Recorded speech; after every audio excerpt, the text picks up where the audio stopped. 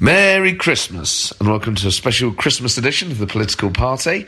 This one featuring Alastair Campbell, Ed Balls, and you might even hear a little bit of the phenomenal rock group MP4 in there as well. It was recorded at the Leicester Square Theatre. The atmosphere there was incredible. So thank you to all of you who came. It was a very special night. And in terms of raucousness, certainly the most wild at times of any of the shows, of any of these that I've done, and at times as well very serious. So there's a real mix of slight chaos and then very, very thoughtful political analysis. There have been a few times doing these shows where when I've sat opposite the person I'm interviewing, you sort of realise, not that I wouldn't have done beforehand, what a significant figure they are. And that's true of many of the people that I've interviewed. But there was a moment last night when Ed Balls and Alastair Campbell were sat there talking about their period working for Gordon Brown and Tony Blair respectively, and it struck me that actually they've probably never sat down and talked about it in this way. They might not have even ever sat down and talked about it. They might have had small talk backstage at events or on TV shows, but you could tell that actually they've never done this before, really. And there was just a real moment where, as a keen observer of politics, you really felt that you were brought into something very special. There are also lots of very silly moments as well.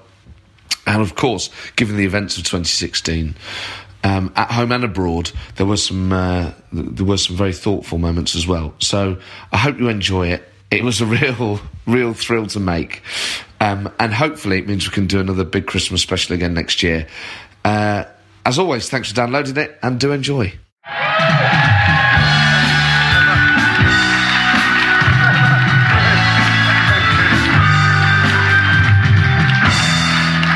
Thank you very much, everyone. Thank you. Give it up for MP4. Incredible. I feel like I'm intruding on an office party. It's an incredible atmosphere here. Thank you very much all for coming down to a very special night. Fellas, you all ready for Christmas? Absolutely. And what's a Christmas for you guys? Have you had any sort of wild ones in the past? Well, I think the salutary lesson I have, especially for those with children, is don't mix alcohol when you've got young kids on Christmas. When our Hannah was a little girl, she wouldn't go to bed on Christmas Eve, and I said... So you got a piss? We got pissed. Yeah, it worked. That was every other night. I said, if you get out of that bed one more time, Santa won't come to see you.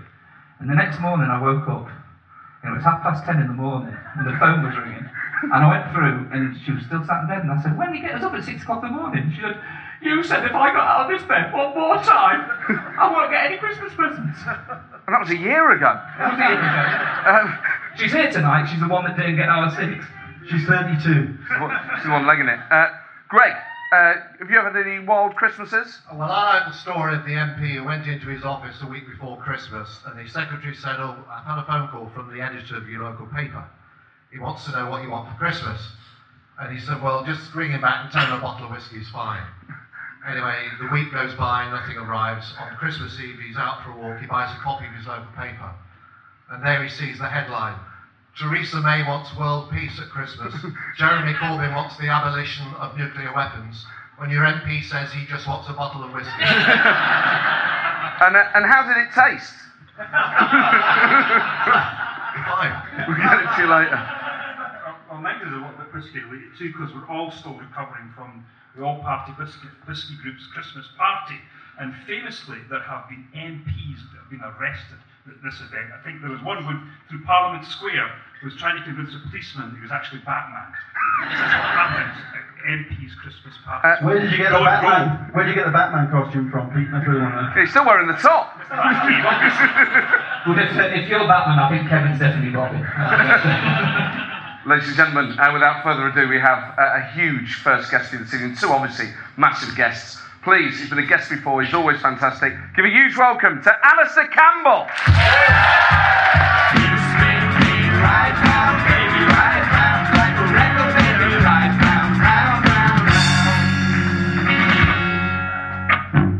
Welcome to the show. Thank you, Matt. Good song though, eh? Right, yeah. you get it? Yes. Ladies and gentlemen, we'll be hearing more from MP4 just before the break, but for now, we're going to say goodbye to our fantastic house band. Give it up for MP4!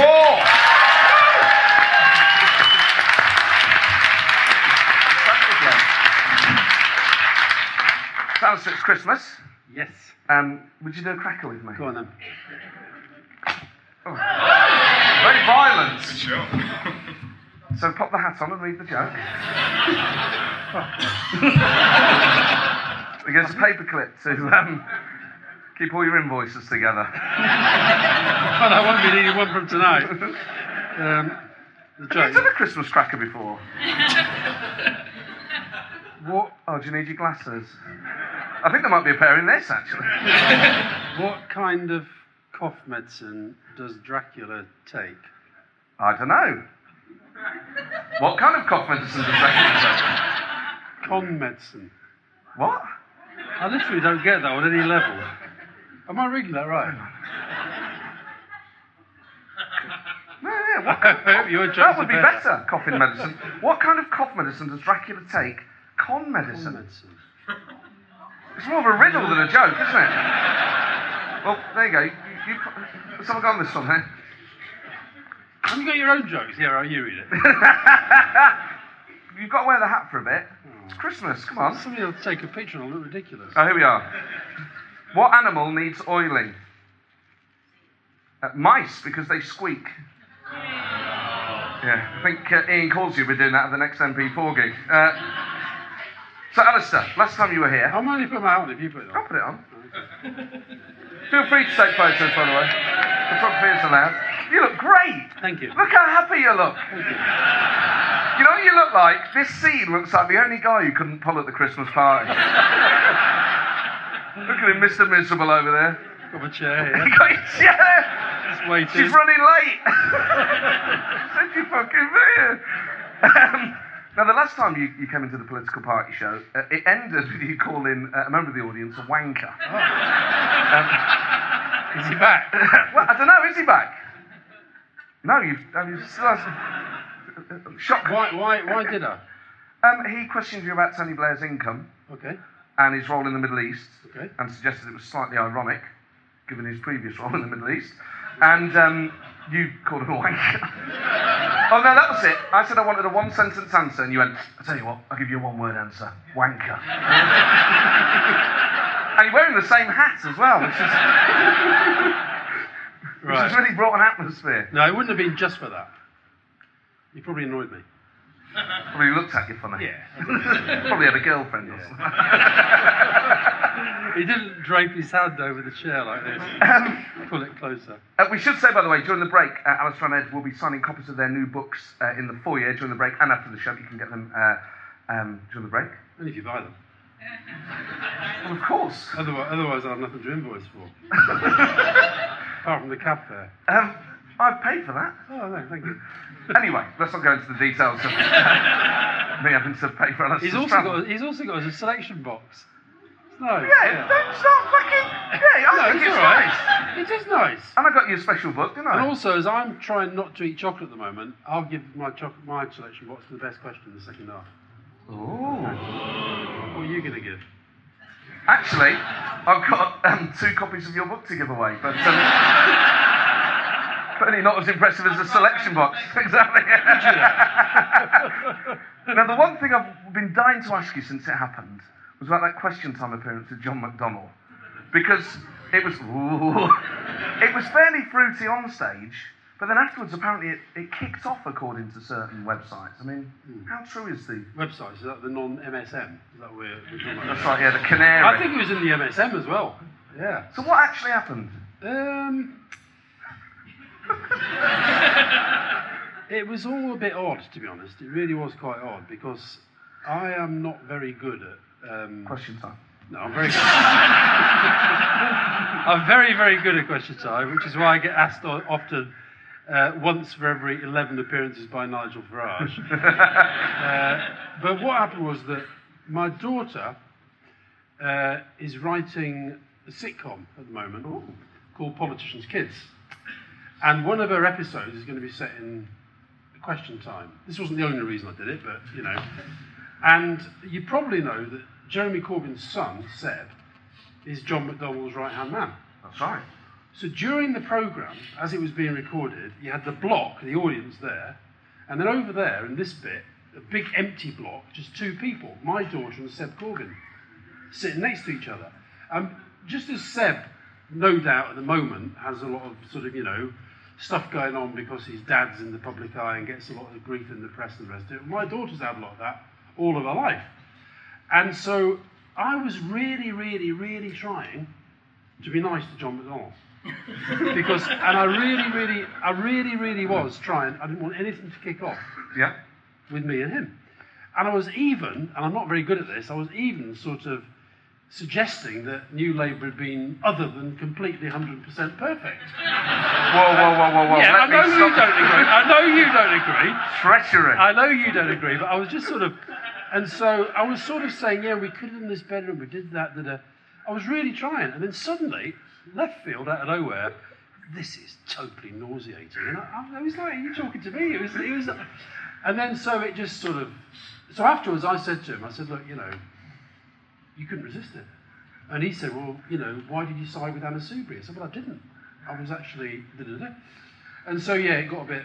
Anyway, fast forward, and my daughter came in and said, Dad, we're going. So we went. So what was the next... Was it like properly squaring up to each other, threatening to take it outside? No, well, I was quite angry. So I'll be John McDonnell and you be you. Right, and okay. I said, bloody hell, Alastair, this is nauseating. There were workers in Redcar. It always seems to bring up in any conversation. I changed my mind when I went to Redcar. Yeah, he didn't say that. He said you couldn't resist siding with the Tory. And I said, I don't know what you're talking about. Well, bloody Anna Soubry, I saw her out there. I was sat out there with... It sounds like, what's his face from Porridge? Oh, Fletcher. I don't think there's anything... Yeah. No, I did question whether he really wanted to win. What did he say? Oh, yeah, we're going to win. We'll win without you. Don't you worry, we'll win. Fair enough.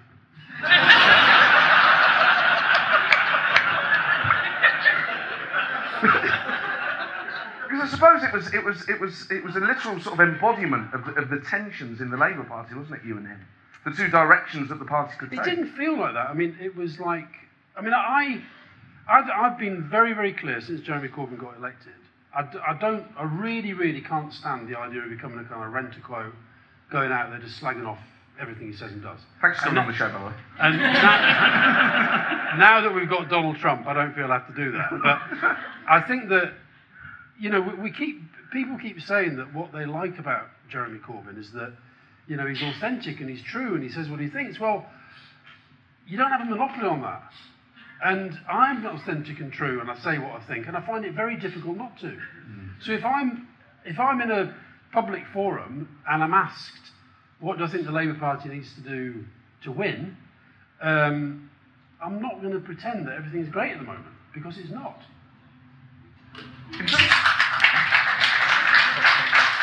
SNP here. In terms of Corbyn as an individual, what sort of relationship have you ever had with him? Is it courteous? I guess so. I mean, it's really weird that on the day of the election, I was down on College Green. Not being a rent-a-quote. Putting a strategic case for what is going on. Now, I remember, and I think you know this, I was not surprised that David Cameron got a majority. But anyway, most people were, and I was wandering around, and this Radio 5 producer sort of grabbed me and said, can you come and do Peter Allen? I said, yeah. I said, what? Can't you get Kevin Maguire? And so, and any other rent-a-quotes. So I go in there, and Jeremy Corbyn's sitting there. So then they said, do you mind doing it with Alastair? Do you mind doing it with Jeremy? We both said no.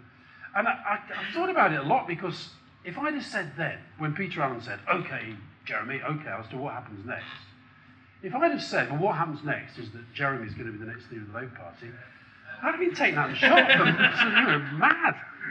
And so, but he was. And so, yeah, I'd say courteous, but, well, I'll tell you what I felt from the John McDonnell thing. I felt it really quite strongly. I really do believe that he and some of his people loathe us much more than they loathe Tories. Yeah. I really feel that. And I think it's like, I mean, I thought it was interesting that Anna Soubry's sitting there and says, you're a horrible little man. I think you're evil. And yet, it's me he has a go at. But sitting there suggesting it might be a really good thing if the Labour Party really, really, really tried to be obsessed about winning, which I think would be a good thing. But don't you think that the issue with saying that is that when you talk about winning for its own, it sounds like you're talking about winning for its own But ends. I'm not. But they think you are. Well, they think you will sacrifice anything to get into power. But I wouldn't, and nor would any of the people that were involved, nor would have Ed Balls, nor would any of the other people that were involved in what. But the right of the party has sort of ceded that, hasn't it? There is a sort of that argument hasn't been properly put as a fight back, that actually New Labour values are values in themselves that people genuinely believe in, not just a compromise to win Tory votes. It was. I never felt that there were times, inevitably, you can't agree with every single thing that you do as part of a big team that gets into government for 3 terms. But most of the time, I felt completely comfortable with what we were trying to do. And it's just this idea that, we didn't have values, we didn't have principles, we didn't believe what we were doing, we're only doing things to win power. The point we were trying to make the Labour Party see, and make the public see, is that you don't do anything if you don't have power. You literally don't do anything. And what's more, you watch all this stuff happening, and you get angry about it, and you go on protest marches, and you sort of wake up every morning and say, and shout at the radio, but what good does it do you? Unless you're going to win power. And that is not an encouraging thing. That's what annoys me. And so, I just think that there's an attempt that you've just articulated. I know you don't believe it, but you've just articulated what they say, which is that we were just obsessed with winning. I don't want to win just for the sake of it. I don't want to win just to do what the Tories are doing now. I wanted to win, and the people in the New Labour team wanted to win, to do lots of the stuff that we did. And I don't know who wrote it, but I read this. Somebody sent me this piece today that somebody had written about Northern Ireland, and this whole thing about John McDonnell and to some extent Jeremy sort of talking about their role in the peace process and all the rest of it. And you sort of think, well, you only do things like that if you get into government.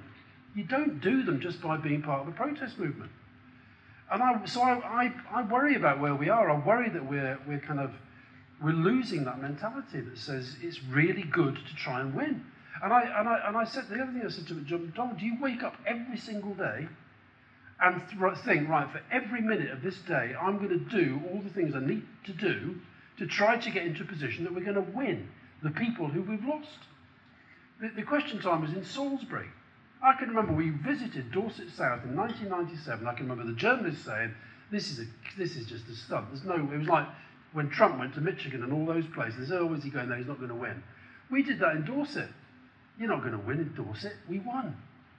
Now, they make you feel like, what were you doing trying to win there? That's not a Labour area.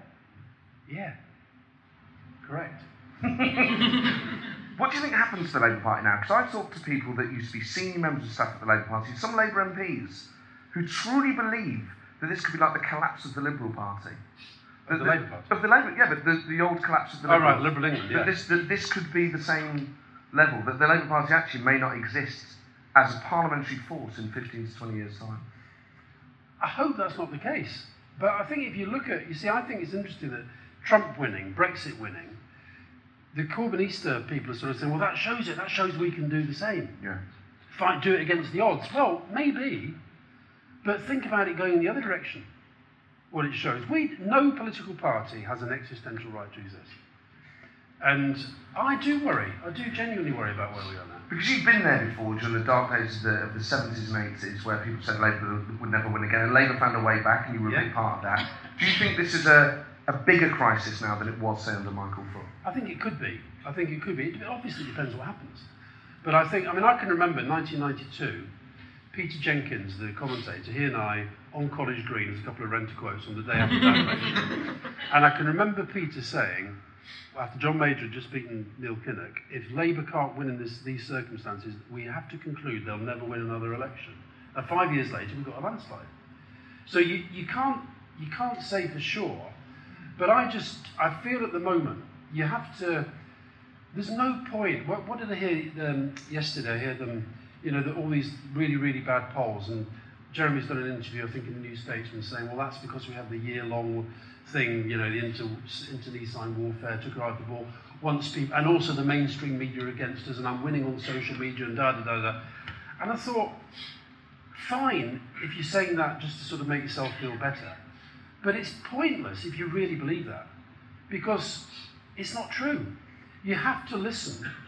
And Jeremy probably is going around, because there are a lot of people who like him, and a lot of people are motivated by him. He did bring a lot of people into the party.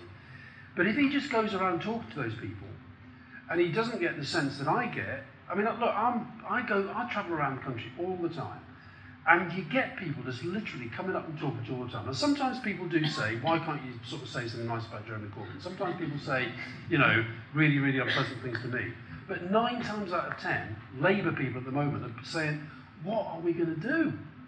This is desperate. So how does the Labour Party, your side of the Labour Party, wrestle it back from Corbyn? Because with the model that the Labour Party has of choosing its leader, as long as he has enough numbers in the membership, you're going to have to get 2, 3, maybe 400,000 moderate people that are just out there and haven't yet joined the Labour Party to mobilise. Well, when you said, does this feel worse than the 80s, the reason why partly it does is that during that period, I could always sort of feel and see that there was something there that could change it. I mean, I could envisage a situation, I don't want to, but I could envisage a situation where the Tories get back in quite comfortably, and Jeremy just thinks, oh well, go again, or Donald will do it, or Diane Abbott, or, and I think it's... Very cold, very quickly. Like a seance when you mentioned those names. But, so obviously a lot depends on, that's where you can't accurately predict. But I do feel at the moment that one of the things I think we did always try to do, no matter what you're trying to project in terms of a confident public posture. One thing, I can remember Philip Gould and I, we used to have this weekly meeting. We'd sit down, and on the agenda was one item. If we were the Tories, and we knew what we know about ourselves, what would we do about it? Which is not a bad way to think of things, because you're in a fight with them, that's who you're fighting. And I just don't get that sense that they do have that same zeal and hunger and desire. And it's interesting, when Jeremy's had his 2 leadership elections on, you've seen the zeal, you've seen the hunger, you've seen the fight, you've seen the organisation. Yeah. Since, it's felt a bit... Because people are looking for individuals, aren't they? People who perhaps may have served before, maybe former leaders of parties that might choose to play a role again. And Tony Blair's name has been mentioned as someone who might... I mean, he himself is gearing up, isn't he, for something. Are you involved in that?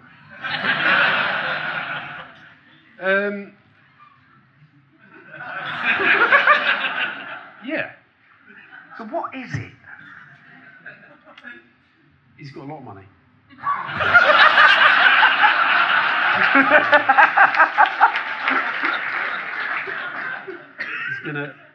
He's gonna help me buy a Premier League football club. Or Burnley. No, I'll tell you what he's going to do. I think it's sad the way that Tony is perceived, because there's 2 things that go on. One, the Blair haters want to say all he ever did was Iraq, and that was 100% of the people in the entire world think that was the worst mistake that any politician has ever made. And the second thing they want to say is that all he's ever done since he left office is go and get himself rich, and he doesn't care about the world anymore. And none of those things are true. Yes, he's made a lot of money. He employs 250 people. A lot of them work on big pro bono projects in some of the poorest parts of the world. You never, ever, ever hear or read about them in MSM or indeed on SM. because you're not allowed. It's just not the done thing, social media. I know we're in Soho, but, it's not that. It's just not the done thing to say anything nice about Tony Blair, ever, in any polite company. You might as well fart very loudly. So I often do both. Yeah, I'm sure you do. I heard you in the dressing room. But so what I think, the thing about, what I do think, I think when Tony left office, I think for the right reasons, he vacated the field. He left it to Gordon. I think it was the right thing to do. And what it meant, though, is that he left the definition of him.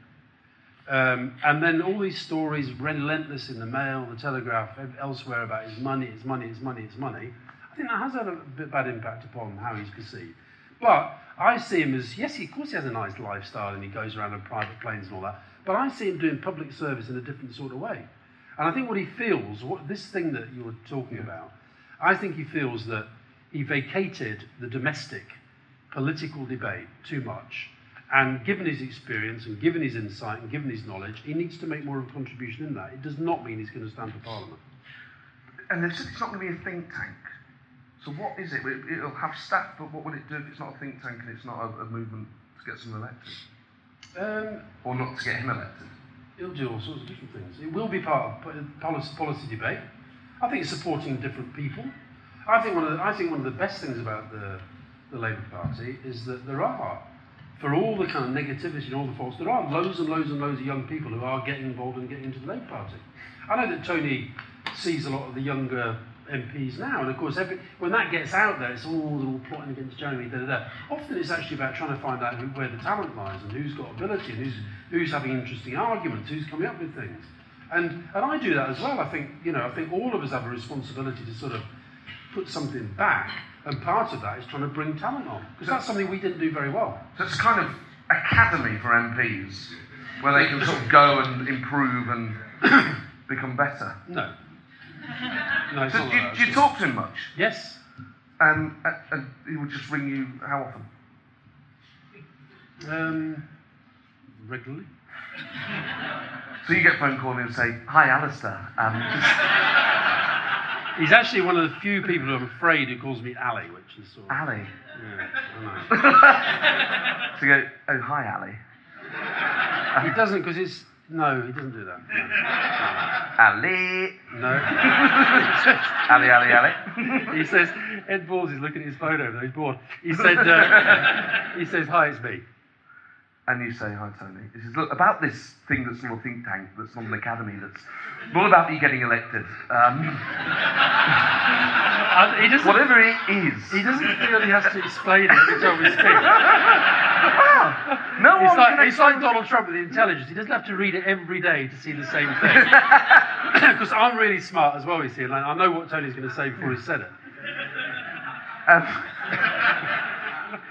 So then he'd say, "Look, it'd be great if you could be involved in whatever it is. That I obviously don't need to explain it because we're on the same page, and that's fine." But I'll tell you what, you take your hat off. How are you I think looking here with a hat? mine fell off Mine's going off. when I rushed my head back. Too hot.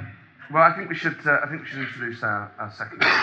Do we do Parkinson's? Do I move up now? If that's okay, yeah. That's fine. Are you two going to be okay? Yeah, we're good. Okay. So I was slightly worried when I booked you together.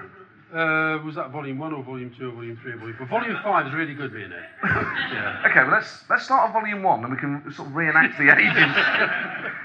Ladies and gentlemen, we have a phenomenal second guest. Again, been a star on the show before, as well as being one of the most defining politicians of the New Labour era, has gone on to be a genuine showbiz star. He's an absolute hero. Please, give a huge welcome to Ed Balls!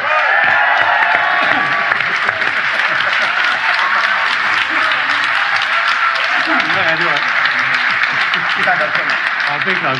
Big hug.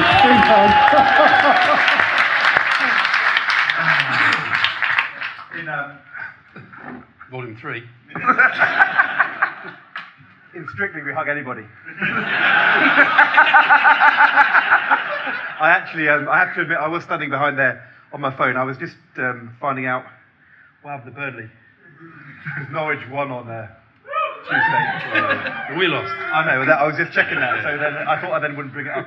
Yeah. But this will be cool, because there must have been a period, actually, where you two were kind of rivals, or working for rivals, and what was your relationship like at the peak of what they called the TBGBs? It was That was a bit high. It was fine most of the time. I don't think we ever had a bad row. So there were rounds. Not really. I think the thing was, I'm going to tell you what I think. I thought it was our job to try and make it work, and most of the time we didn't do too badly. The one I've had trouble with was Charlie Whelan, as you know. He's here as well. No, but a couple of cows. And my next guest. No, you're all right. No, I think Ed and I didn't fall out. But it was very, very difficult when the Tony Gordon thing was bad. It was. No doubt about that. And have you, sort of as individuals or people who've worked on both sides of that divide, ever sort of sat down and talked about it, until now exclusively live on this podcast? We went out to that fish restaurant in Covent Garden. We did. Talked Live quite a lot about bait. it. Yeah, we did. Live bait. Yeah, we did. And so yeah, we had fun. And then we went to our therapist. And then Alastair gave me a number, and I signed up with it. This therapist has been really useful. Well, that's good. I wasn't sure if you were joking or not. I'm a therapist. Yeah. No. I wasn't. No, I'll tell you what. You remember the Class of '92 film? Yes. The guy who made that, Gabe Turner, he was a friend of mine, and he came to see me and he said, listen, I've got this great idea for follow-up to Class of '92. Class of '97. You lot, Tony, Gordon, you, Mandelson, get you all round like the Neville brothers and Scott, sit around the table. And anyway, I phoned up your mate, Tony, see what you think. And he said, you gone completely... It's sad though, it wouldn't happen. It wouldn't happen. Don't you think in time he would? As Gordon would have said, absolutely not. Is this one of Alastair's crazy ideas? I've still not forgiven that briefing to the Observer in 1998.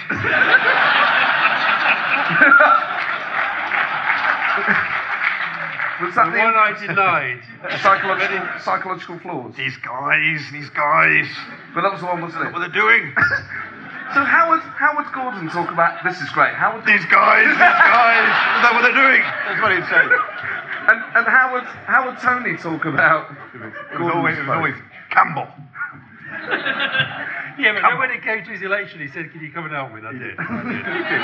Thank you. No, I think that's really important, though. In all the elections, there were tensions in the election campaigns, but I don't actually remember in 2001, 2005, there being tensions between the core people. We got on with it. No, the big tension in 2005, Volume 5, was Gordon, Alan Milburn, Gordon not wanting really to be part of it unless he had a pretty clear signal about what was going to happen in the third term. Well, but also, in the previous September, Gordon had been sort of ditched in favour of Alan. I think he'd been ditched. I think Alan had been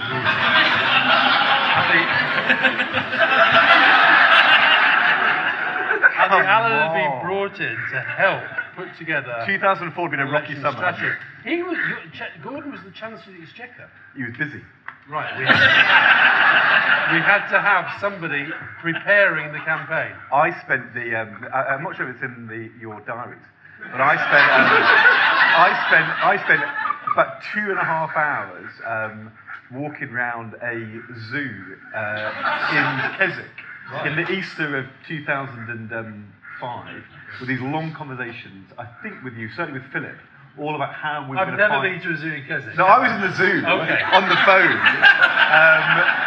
with this whole long conversation about how we would find a way to get Gordon to come back in and to make it good again. And we did, exactly, that's what I'm saying. Yeah. So we solved a problem which people had created the previous September. Or indeed, 11 years earlier.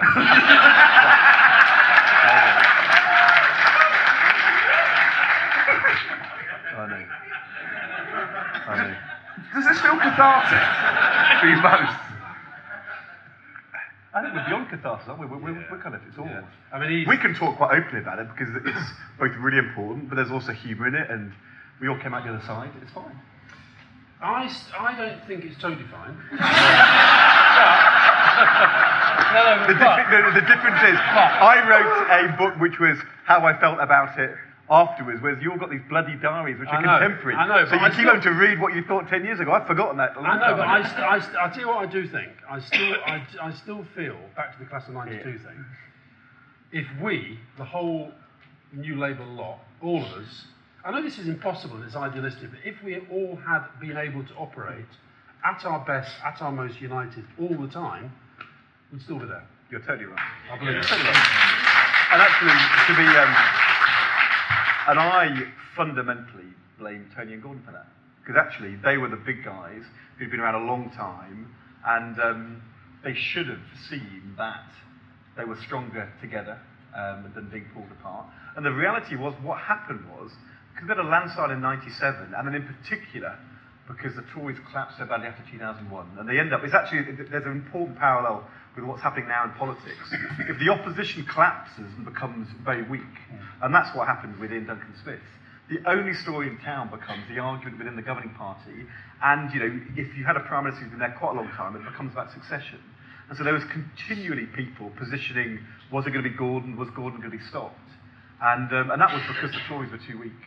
And Theresa May, I think needs a stronger opposition if she's to stop the biggest story being the divisions in the Conservative Party. But Gordon and Tony should have gone on top of that, and they didn't, both of them. Yeah, well...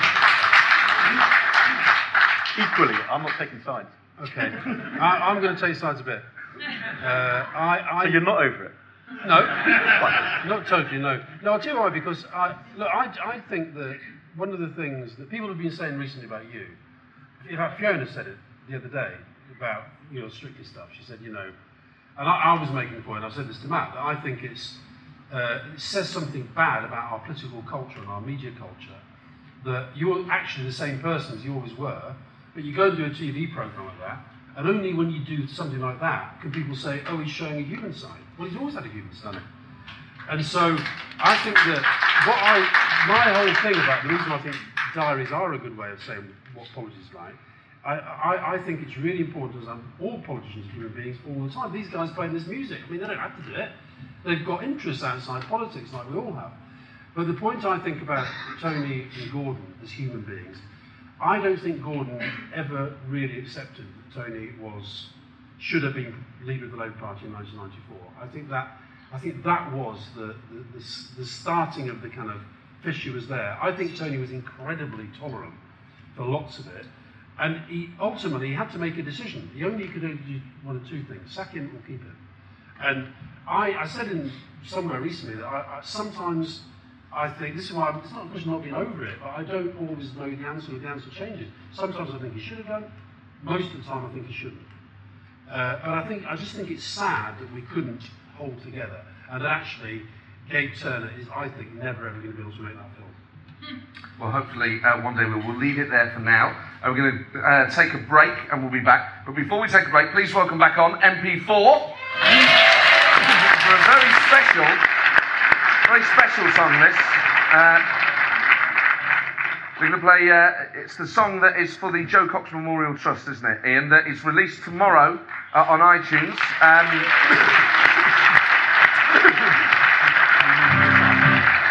Oh, yeah. See you in a bit. We're going outside. Look, I'm not going unless Matt comes. Oh, I'll stand in between the barrier. You'll be fine. Oh, he's not Tony to get his arse kicked. Right. Ian, explain to us what the song is. Okay, the song is a Rolling Stones classic. You can't always get what you want. It's available on iTunes and Amazon tomorrow. And if enough of you buy it, it might be the Christmas number one. And all the money is going to the Joe Cox Foundation. All of the artists who performed on it did it for free. We've got David Gray, Ricky Wilson, Steve Harley and Katie Tunstall perform, and the Parliamentary Choir. They're not here tonight, no. And Mick Jagger and Keith Richards have just said today that they're not going to take any publishing out of it as well, so that money will go to the Joe Cox Foundation as well. I saw her today at the reception, glass of wine in her hand. You can't always get what you want, but if you try sometime, you just might find get what you need. Please find the single for Joe. Enjoy the interval, we'll see you later on. Ladies and gentlemen, welcome back to the second half. Very exciting. Very exciting indeed. Give it up for MP4 one more time. It was remiss of me at the start, ladies and gentlemen, not to introduce MP4 individually, so please give it up for Mr. Kevin Brennan, Mr. Ian Causey, Sir Greg Knight, and Pete Wishart. But first, we've got special walk-on music for Alastair Campbell and Ed Balls. I wanna dance the night away. You make me feel like dancing. I wanna dance the night away. You make me feel like dancing. I wanna dance the night away.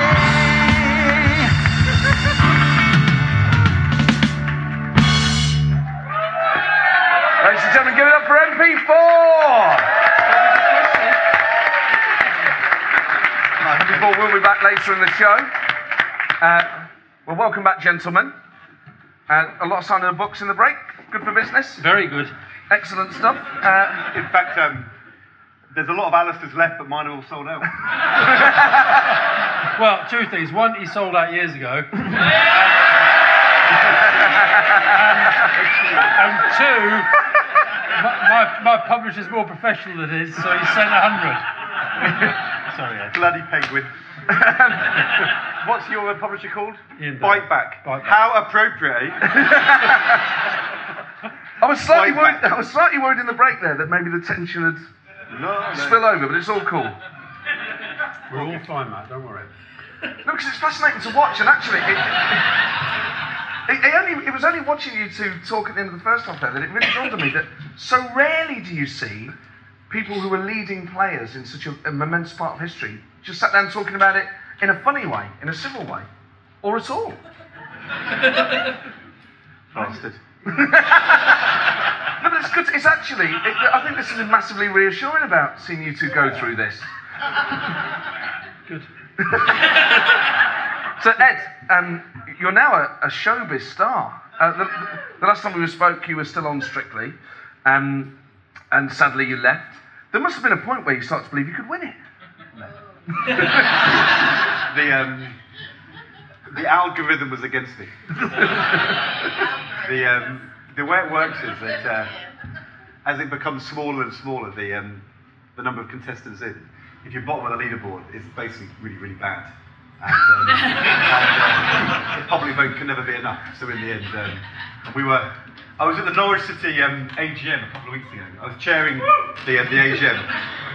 We beat Aston Villa on Tuesday. Did you win all this? And somebody from the, because we had a bad couple of weeks, and somebody from the audience, there's 600 people, I'm sitting there with the chief executive and the manager, says, Ed, you in the last few weeks on Strictly have performed with passion, endeavour and commitment. What have you got to teach the team? And it was a bit embarrassing, but I then pointed out to him that I was bottom of the table every week for 10 weeks. and the football team was still sixth at the time, so actually it was sort of the other way around. They got stuff to teach me. Oh, there were so many phenomenal weeks that he gave us on Strictly, but I think my favourite, and I think it's one of the best things I've ever seen, was you doing Gangnam Style. It was... And you'll be pleased to know if you tune in on Saturday night for the final, Gangnam Style will be reprised. another version of it. It was the funny thing about that routine was that I mean, look, to be fair to this guy, Si, he's had or whatever his name is, he's had 2.5 billion hits on YouTube, so it was a good song. Do you know what I mean? it was good material we were working with. But were you familiar with the song before you did it for the dance? I think we were actually. I think a lot of people were quite familiar with it. Yeah. But on the But were you? And you heard it? it was I. Oh Yeah. It was Oh, I. I'd heard it, but I was Definitely. wondering if you had. Definitely. And and on the Monday, Katya said to me, "It's going to be epic." The choreography, and then because the way it works in the week, I think I said when I was with you a few weeks ago that you'd film the day's routine and take it home and show the family when you get home, and that bit where you do the jump, which we call the pony. People who saw it during the week would kind of go, "Oh, what?" And but the actual interesting thing about it, for those of you kind of interested in the technicalities of the dance, is the way it works is, I mean, to be fair to Katya, she's got a very strong core, as you may have noticed. But in order for her to grab hold, I have to jump quite hard onto her face, and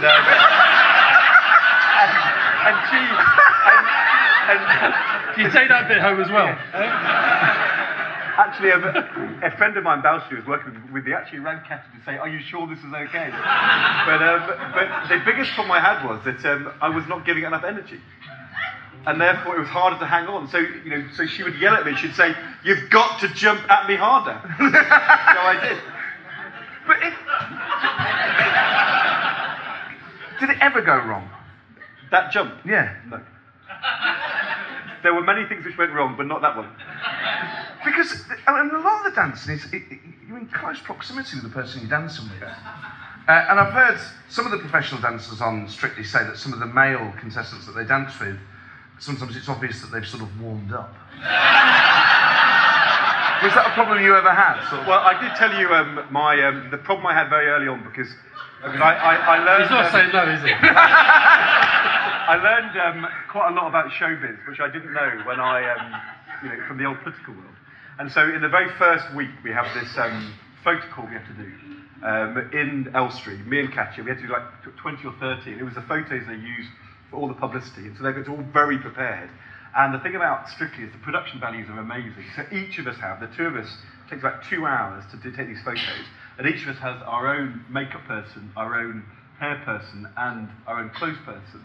And between every shot, the director goes, "Check," and they all come out, all 6, and just sort you out. And and for Katya it was all quite complicated, but for me it wasn't that, because things didn't move that much. But there was a lot of dust in the room, and there was this guy would come out with this thing to take lint off. Oh, lint roller. Yeah, lint roller. So about halfway through, he hadn't come out, and I said, "Excuse me," I said, "Can I just have the fluffer?" and there was this silence. And the director said, "What?" I said, "Can I have the fluffer back?" The guy who takes the fluff off. And they said, "You've not done much television or film before." I said, "No." They said, "This is a pre-Watershed show. Nobody has ever asked for a fluffer before on dancing." And I had to go off afterwards and Google it. I had absolutely no idea. Do you know what a fluffer is? Yeah. He was one, Of course. Of course you do. Of course you do. The Riviera Gigolo. Of course you do. So because it's important to rise to the challenge on Strictly Come Dancing, and I did my best. So you Googled fluffer. And then discovered that I didn't need one. I just needed the guy with the roller. That's all I needed. It'd be a great item on a TV show, Ed Balls' internet history. Sort of tweeting your own name and then Googling hardcore porn. So since Strictly... It was a journey. They say. At the time, you were riding the Christopher wave, and it was phenomenal because the public really got behind it in a way that... And I don't think it's even the fact that, just because I'm interested in politics, but you were one of the defining TV moments of the year. I think that's absolutely fair to say. After Strictly, has there been a sort of any sense of come down from that? I think Yvette's in.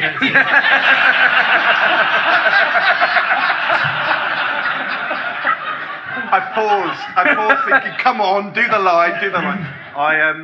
No, No, I don't think so. There was a lot of publicity afterwards still. We did a lot more interviews. I went out to America last week. I go out to Harvard to do, where I'm a fellow, to meet my other American fellows, and all they wanted to talk about was the Char bloody Char.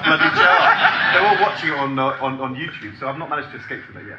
And as you know, we're Saturday, and then in January and February, I'm doing a 30-date arena tour. Because why wouldn't you? Back in August, there was. I mean, I never even read that bit because it's optional. I was never going to do it. But then after we did Gangnam, and you suddenly think to yourself, you could go and do that pony moment in the O2 in front of 20,000 people, and they're all going to enjoy it. And so we're playing, arenas around the country. As a child, what's happened to my life? As I said to you, when I was on before, there was this fabulous moment where we were.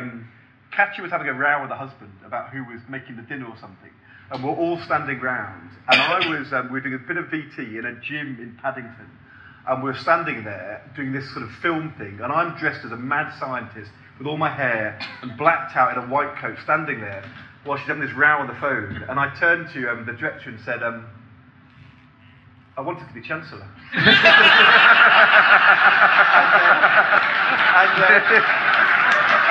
I've had quite a lot of moments like that where you just think...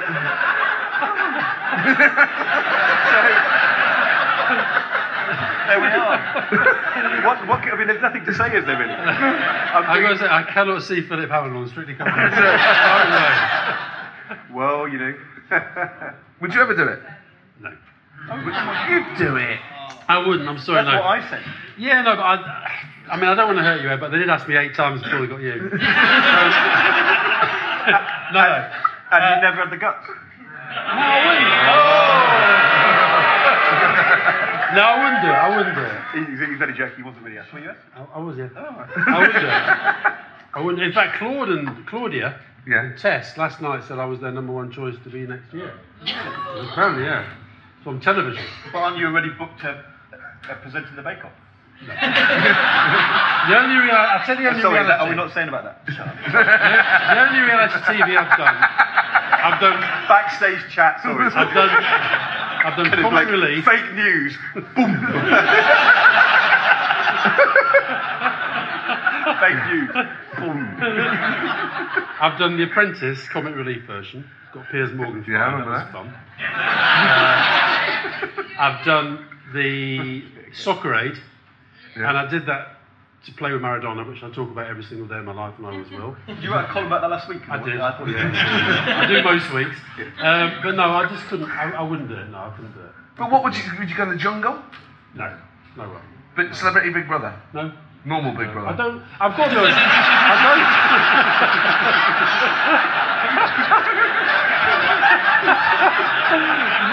Now you're talking.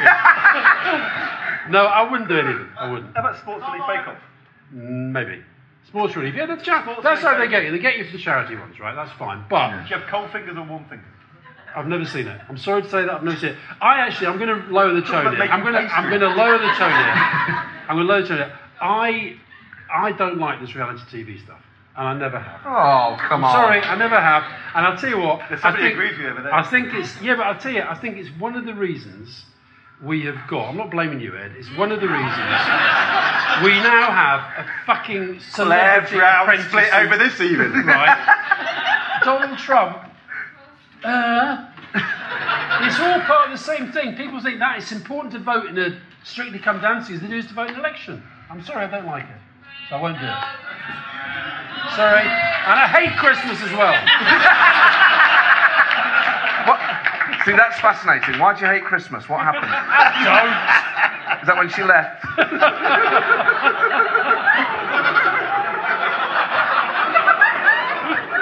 As Alastair would say, he's not denying it.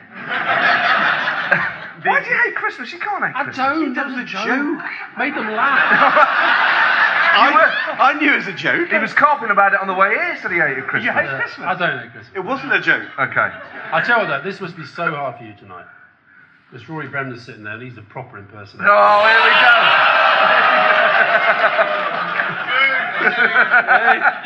Come on, let's get going. In your book, Ed, there's a wonderful story about you going into the Department for Children, Schools and Families after you've been Secretary of State. So Gove's in there now. And you're allowed to go through the files like why they cancelled Building Schools for the Future, which was the Academy Building Programme. And there's a bit in the book where you say there was sort of secret correspondence in this file that you're not sure whether they planted it there, there's some sense for you to read, but you read it anyway. Was there no point during that sort of search that you were worried you'd get caught? I think, yes. So what had happened was, Michael Gove had cancelled Building Schools for the Future straight after the election and told this whole series of schools around the country who had gone through a massive planning process, they weren't going to have a new school built. And we had got the approval because we thought that actually people still doing that kind of infrastructure investment where the economy was still really weak was a good thing. And he then accused me of having gone ahead with these projects without Treasury agreement, which I didn't think was true. And so I then said to the Permanent Secretary, could I come into the department, as you can, to look at the papers to check? And I went in to the Permanent Secretary's office when Michael Gove was the Secretary of State to look through these papers, and within them there's a whole series of emails between Michael Gove and his special advisors where he basically says that they're worried there's going to be judicial review against their decision to cancel and how they're going to handle it. And I mean, it would have been quite a slip for them to have been put in there in error.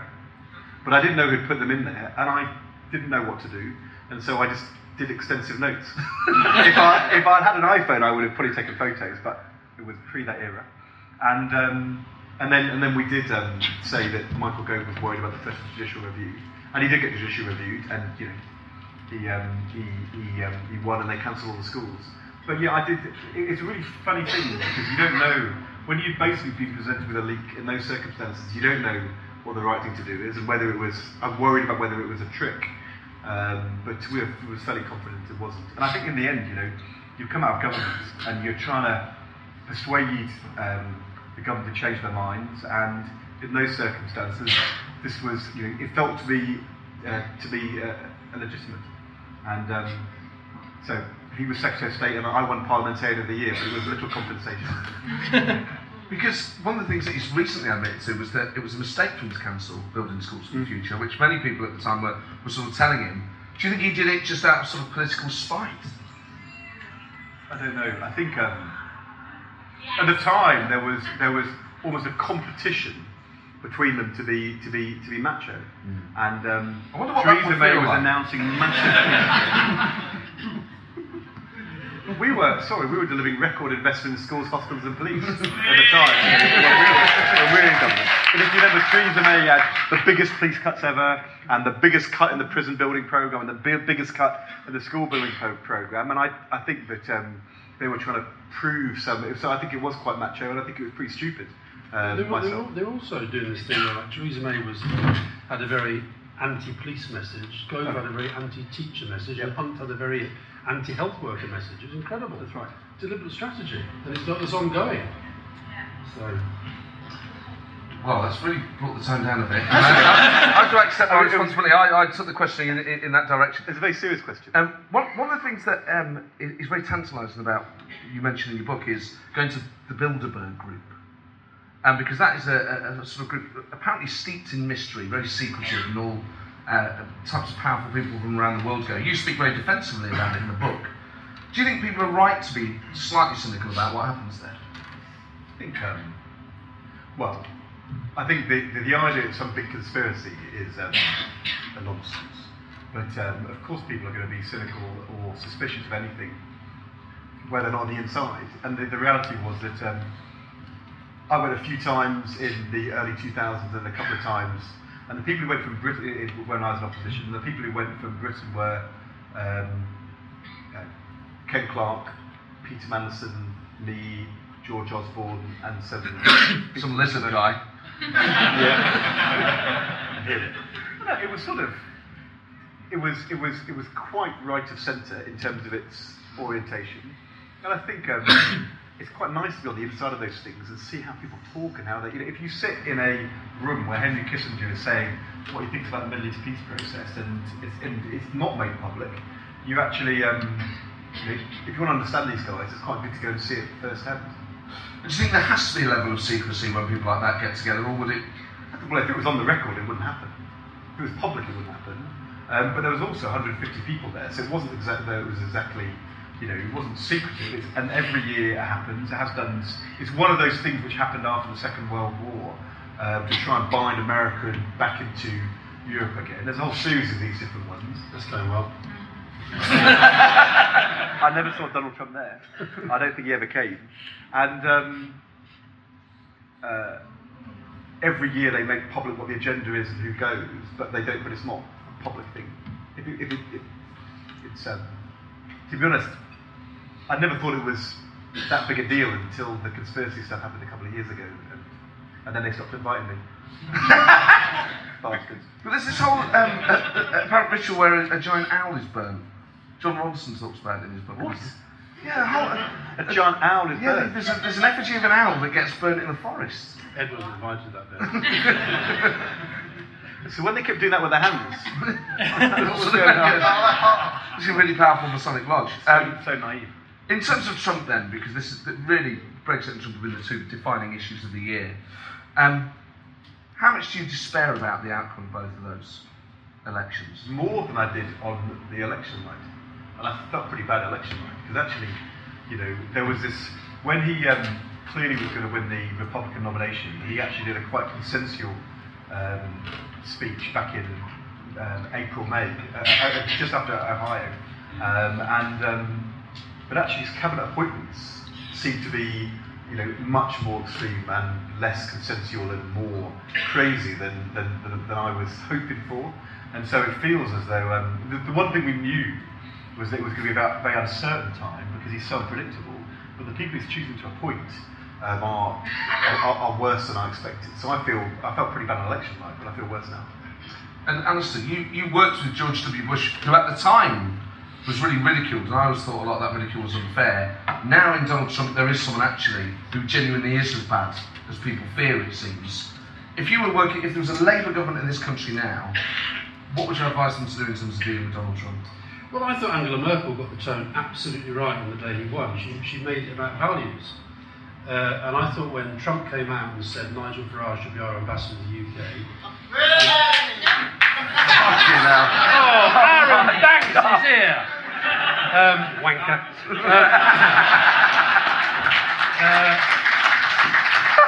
No, I thought... And then number 10's line was... oh, well, there isn't a vacancy at the moment. I honestly think she should have come out and said, look, I am responsible for my team, you're responsible for your team, let's just not, this is not a game. And my big fear, there was a fantastic piece I read yesterday from the Atlantic. Now, these psychiatrist guys, they shouldn't really do psychiatric analysis of people in public life, I don't think, but this guy was brilliant. And it was basically about Trump, and it was building the case that he is a genuinely sick narcissist. And the worry I have about Trump is everything, large and small, is about him and how it affects him. I came out tonight, I've become obsessed, I've got to stop looking at his Twitter feed. And he did a tweet tonight saying that Vanity Fair circulation figures are a joke. And what's the name? Graydon Carter, what his name is going to lose his job. About time too. And I'm thinking, he's tweeting about the editor of a magazine being unfit to be the editor. And as Ed says, these appointments, they're terrifying. I mean, and it's all about, so like the Taiwan thing. Now, maybe he didn't know, that's bad enough, but maybe he didn't know, he does the call, and rather than saying then, oh, well, maybe I should have done that, he feels, well, I have to defend that because I did that. And therefore he starts doing all this stuff attacking China. And I'll tell you, I can remember, the next time you see your mate Tony Blair, when we first met Vladimir Putin in 1997, I remember Tony saying, he's all right, we'll get on with him. And that's Trump's stance at the moment. Yeah. And Putin will run rings around him. And I just think it's becoming a kind of international, global joke, but it's not funny. It's really, really serious, and I'm actually quite scared about it. The thing. I was out at in the US last week, and after the election, they have this sort of day where they get up to Harvard. They get all of the campaign and media people from both sides, and they came, and it was actually quite a big bust-up event, quite difficult event, I think. Interestingly, Harvard had this big debate about whether or not they should ban, there's a big student demonstration saying they should ban the Trump campaign from even coming to the League because they were racist and people wouldn't feel comfortable in their presence. And I don't think that's the right response. But the thing which I thought was really chilling in the reports of it was that at key moments, the Trump advisors were explaining, the very senior advisors, that at key moments they would advise him to take a particular course, and then he himself personally would choose to take the absolutely opposite course. So do you remember the one they had where he was very offensive about a judge who was ethnic minority? I can't remember exactly what the sorry? Mexican. That's right. And the advisors all said they advised him to go out and apologise immediately. And Trump personally just decides, sod that, he goes out and does the opposite. He reinforces the message and is even more hostile. And he did it with our war hero, he did it with... he's one of those guys who can't back down. Even when advised, he goes and does the opposite. And that's a complete nightmare, because then the guy's completely... And now this thing, he's got this thing, that Kellyanne Conway's on television today saying that it'd be really good if you had Ivanka and her husband in the White House in an official capacity. I mean, if that was like an African dictatorship, we'd all be saying this is just unbelievable that they're thinking of this, but they're thinking of it and they're going to do it. But if you were working for a British Prime Minister and you had to deal with President Trump, I would follow the Merkel handbook. But one-to-one, if you met him, how would you sort of You've deal got to try to get on with him. Yeah. You've got to try to get on with him. Yes. But I think, but don't pander. But if you were in a working relationship with a guy like him, you couldn't last. You couldn't stay in that relationship, even if you were being a hard gun. Because if in the end there's not a sense of commonality and he doesn't listen, he just does his own thing, then you have to get out straight away. And the interesting thing will be who's actually willing to go and work with him. That's so important in the American system. The answer is nothing. I fear. They're the only ones that are going to do it. Mildly inappropriate language. Speaking of my mental health campaigning hat on. Yeah. You know what I mean? Yeah, I do. No, but I think look. But the thing is, I mean, somebody once said, when I saw today, Roger Ailes, the Fox guy, had just been booted out for sexual harassment, and he's thinking of appointing him as Under Secretary for Public Diplomacy. And you think, is that fake news? But it came from the Hill people, who are usually kind of quite close to it. And you almost think it's like, this is why I'm sorry to go back to the reality TV thing. I mean, this is the guy, Trump, who the day after he won, he said, I'm the only guy who knows who the contestants are for Secretary of State. The contestants. and then he wheels them in, Mitt Romney, Giuliani, and then he thinks, no, they're not nearly offensive enough, get this guy Tillerson on the phone.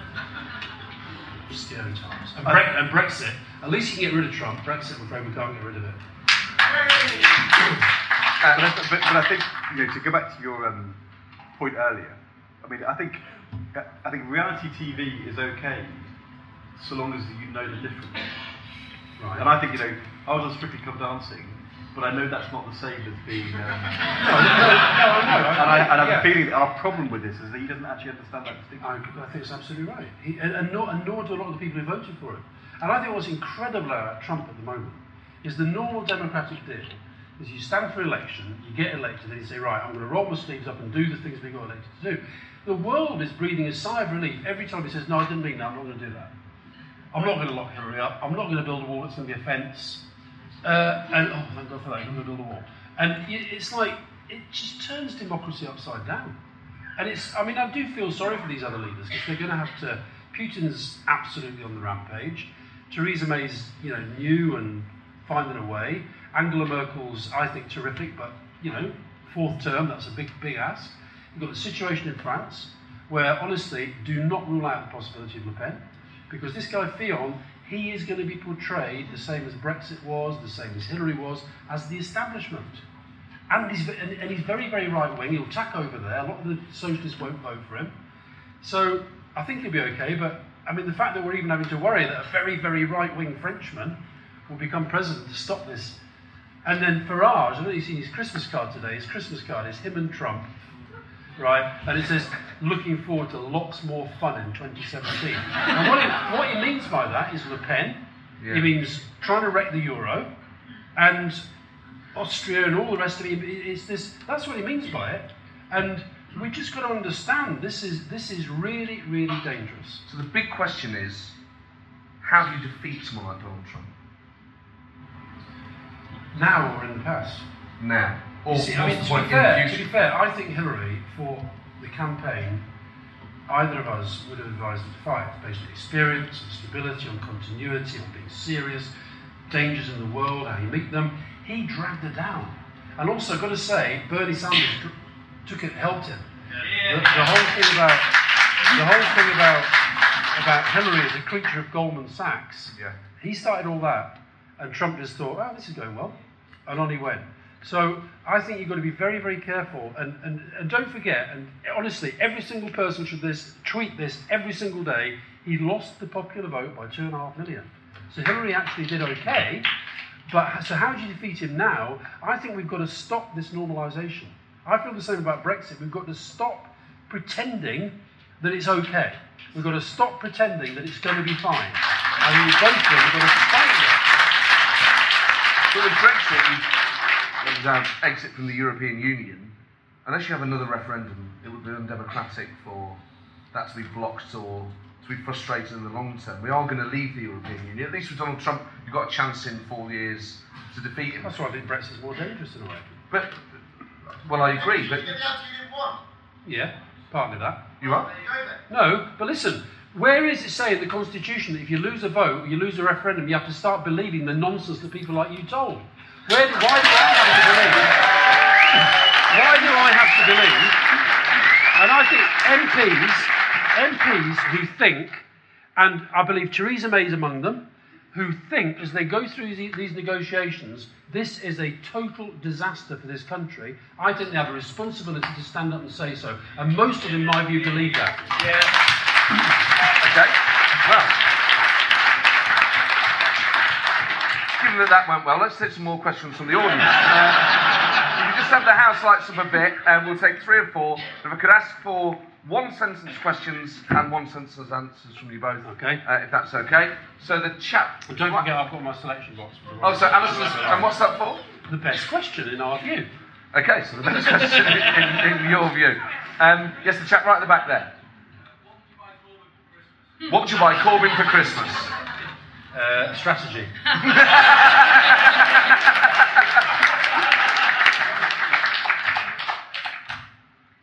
What have I called for Christmas? I suppose you never had to think of this.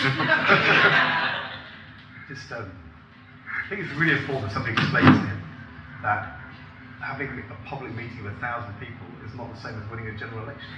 And I don't know how I can explain that to him. I don't know what present I can on. Well, 400's good though, right? Yes, the lady over there.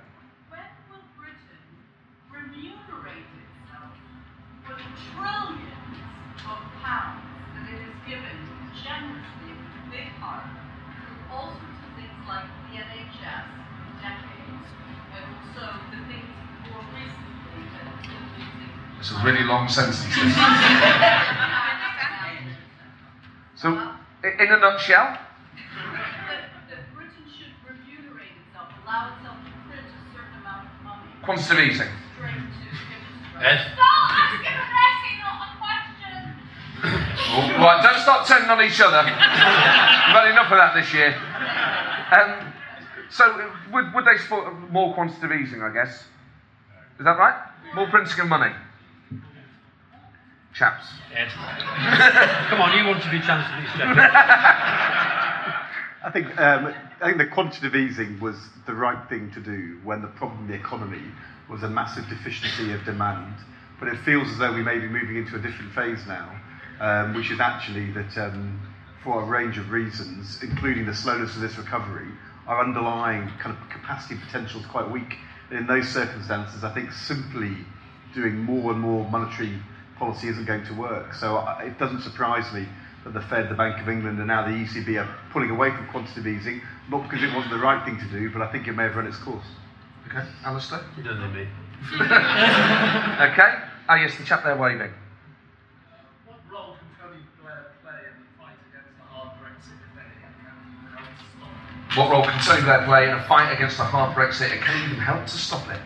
I feel like there aren't many of us saying, listen, let me say, I really, really understand why it's so difficult for MPs, and I'm not an MP, and I don't particularly want to be an MP, but I feel that if you've got a voice and you can raise it, and Tony Blair clearly has a voice and the ability to raise it, I think he will raise it to keep putting the arguments and forcing people to challenge the nonsenses that we're having to believe and accept. I mean, the lady just talked there about trillions. When Philip Hammond stood up and talked about 2 trillion debt, I mean, in the past, that would have been, okay, that's your economic heading for the rocks, what are we going to do about that? It's almost, I feel like we're in a plane, we know it's going to crash, but we say, well, we've just got to carry on.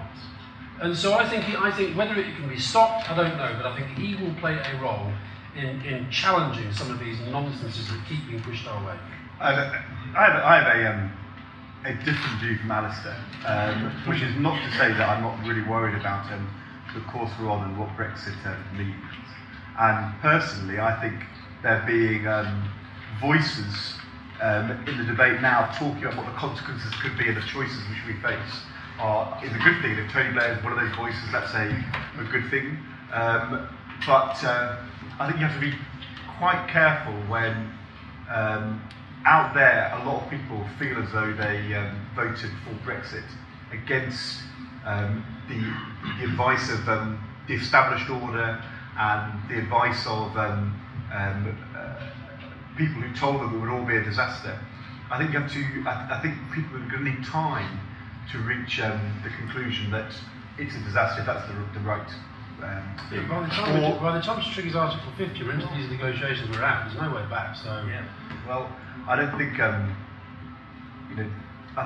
think a lot of people voted the other way, and I think that it's important that you respect and engage with their views rather than dismiss them. And I'm not saying you are. But I think something that there's a danger if you just say, look, isn't the problem that Jeremy Corbyn's view of people is that when they vote the other way, he just tells them that you're wrong. And I'm not sure whether that's always the best way to persuade swing voters to change their minds. It seems to me that there is in the Brexit debate, there is 10% of people who think we should stay in come what may, and there is a group on the other side which is bigger than 10% who think we should leave whatever, and there's a big chunk in the middle, some of whom voted for in, some of whom voted for out, who are quite pragmatic. And you've got to engage pragmatically in that centre ground argument. I mean, I'm sorry to sound more New Labour than you on this one.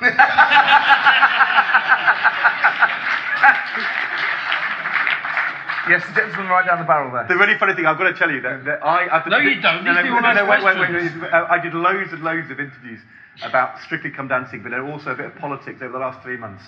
And Katya would be there while I was doing them because we were talking about, and she's really good. She can answer questions now on Brexit or on Corbyn or whatever. She can say, Jeremy Corbyn, I mean, he's still got a lot to prove. Whether he actually can really show that he can be a leader of a prime minister rather than just, it's all very well to have 1,000 people cheering, but she'd say, but he's got to listen to the swingers. All the swingers in the marginal constituencies. And I would say, well, no, it's not really swingers. They're like swing voters, but swingers, and because she's Russian, she doesn't always get the language. Swingers is kind of a different thing to swing voters. Like bluffers, really. And so I spent a lot of time trying to explain to her that, Jeremy Corbyn may not be appealing to the swingers, but it's not clear that me and Alastair want to either. Yes, the chap right down the barrel there. How do you think in a post-Iraq world, I'm thinking particularly of Syria and Aleppo, we rebuild the case for liberal interventionism globally? How should we rebuild the case for liberal interventionism, particularly in the context of Aleppo? In one sentence. I voted against the David Cameron proposal on Syria 3 years ago. Was that because you were whipped?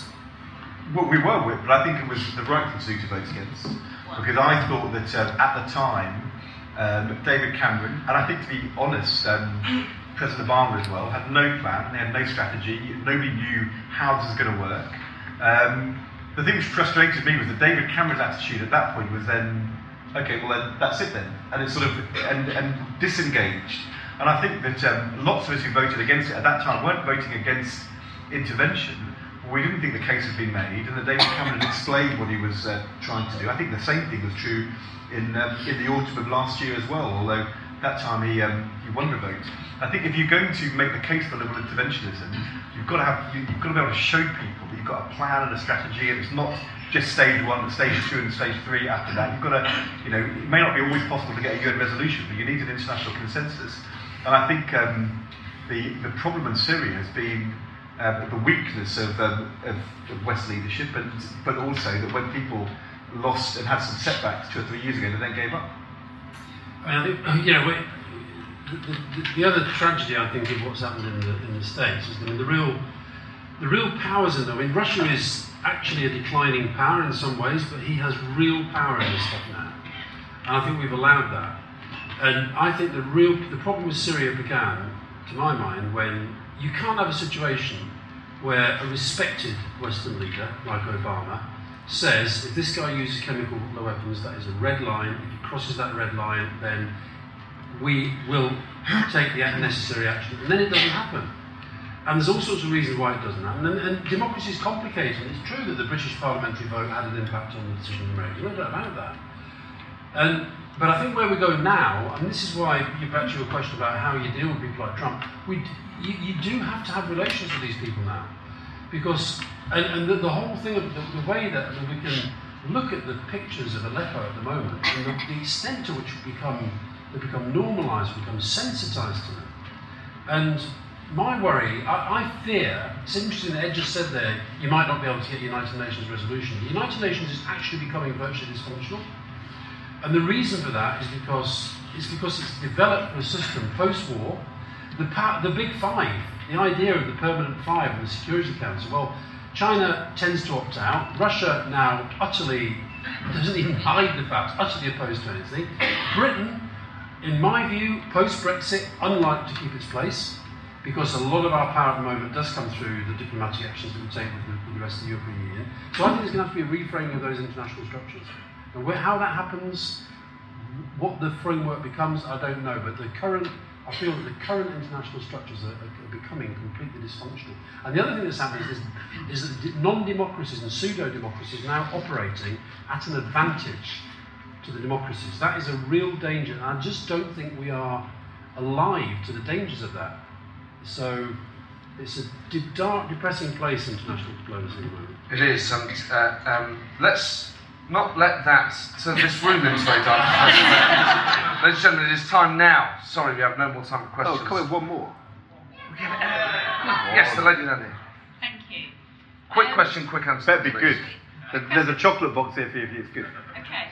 He's winning so far. So it's for all of you, but for Ed in particular.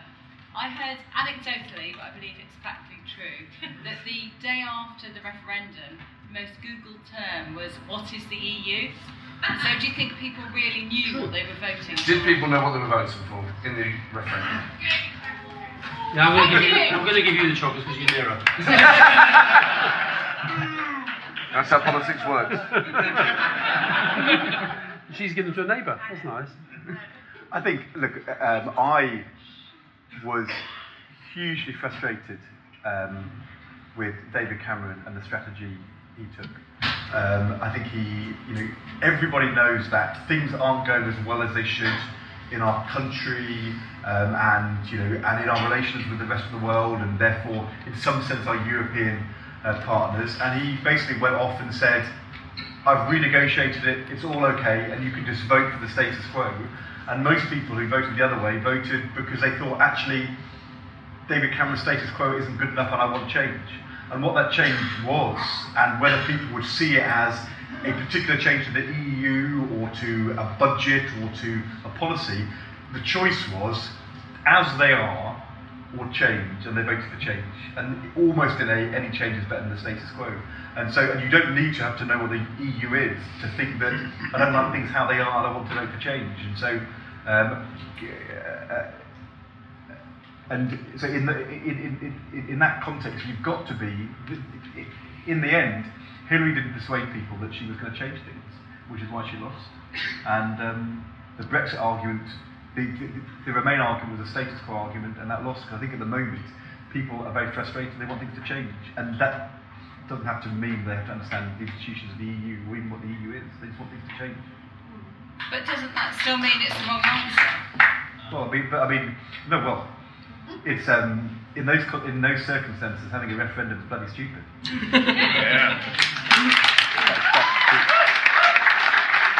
And it's not like we didn't tell him. I think populism. People think populism is the voice of the people. I think that is populism to me is what happens when emotion trumps argument, and when detail and reason is defeated by anger and feeling. And I think that's what's happening in our politics at the moment, everywhere. And I don't see at the moment how we're going to wrestle that back. That's why I do keep mentioning Angela Merkel. I mean, she's the one sort of big leader on the world stage who seems to still be able to command respect with that approach. Trump is the absolute extreme of this. But so is Putin. But if you take the problems Angela Merkel's had, the biggest issue in the Brexit vote, and Donald Trump's biggest argument was all about immigration. Yeah. And in the immigration argument... Sorry? Well, and as a response to populism. having allowed a very large migration to occur for very understandable reasons, given domestic political context, I think that what people heard in the referendum is David Cameron saying free movement's good for you. And I think most people think free movement, free market, free for all. I don't like that, and I want somebody to get a grip. And actually, the only answer, I'm afraid migration is a massive economic and social and identity issue. You can see that shaping politics all around the developed world. It will be the biggest issue in the French election as well. And you've got three choices. You say, we're going to stick with the status quo because free movement's good for you. You can say, let's shut the borders and be autarkic. Or you've got to say, let's find a way to manage this process and get control. And I'm afraid that that middle argument was taken by the outs rather than the in, and that was a terrible mistake. David Cameron should have been for managing migration, so should the Labour Party, and we weren't. The other thing it is Lincoln that's popular, and outside of Lincoln it's very unpopular. No. Hold on, let me just say this. Honestly, this is really important. The thing about Cameron, the other thing, you cannot turn around 20, 30 years of scepticism in the governing party by suddenly saying, I can persuade the country referendum. So, he shouldn't have had the referendum, partly because he never laid the ground for the argument. And we didn't do enough to combat that scepticism when we were in government. I agree. Well, that was a nice way to end it. Yes, it was. Well, that's not fully the end. We're going to have a good old dance and a sing-song, ladies and gentlemen. I'm not dancing. Firstly, please do give it up for our two fantastic guests, Ed Balls and Alastair Campbell.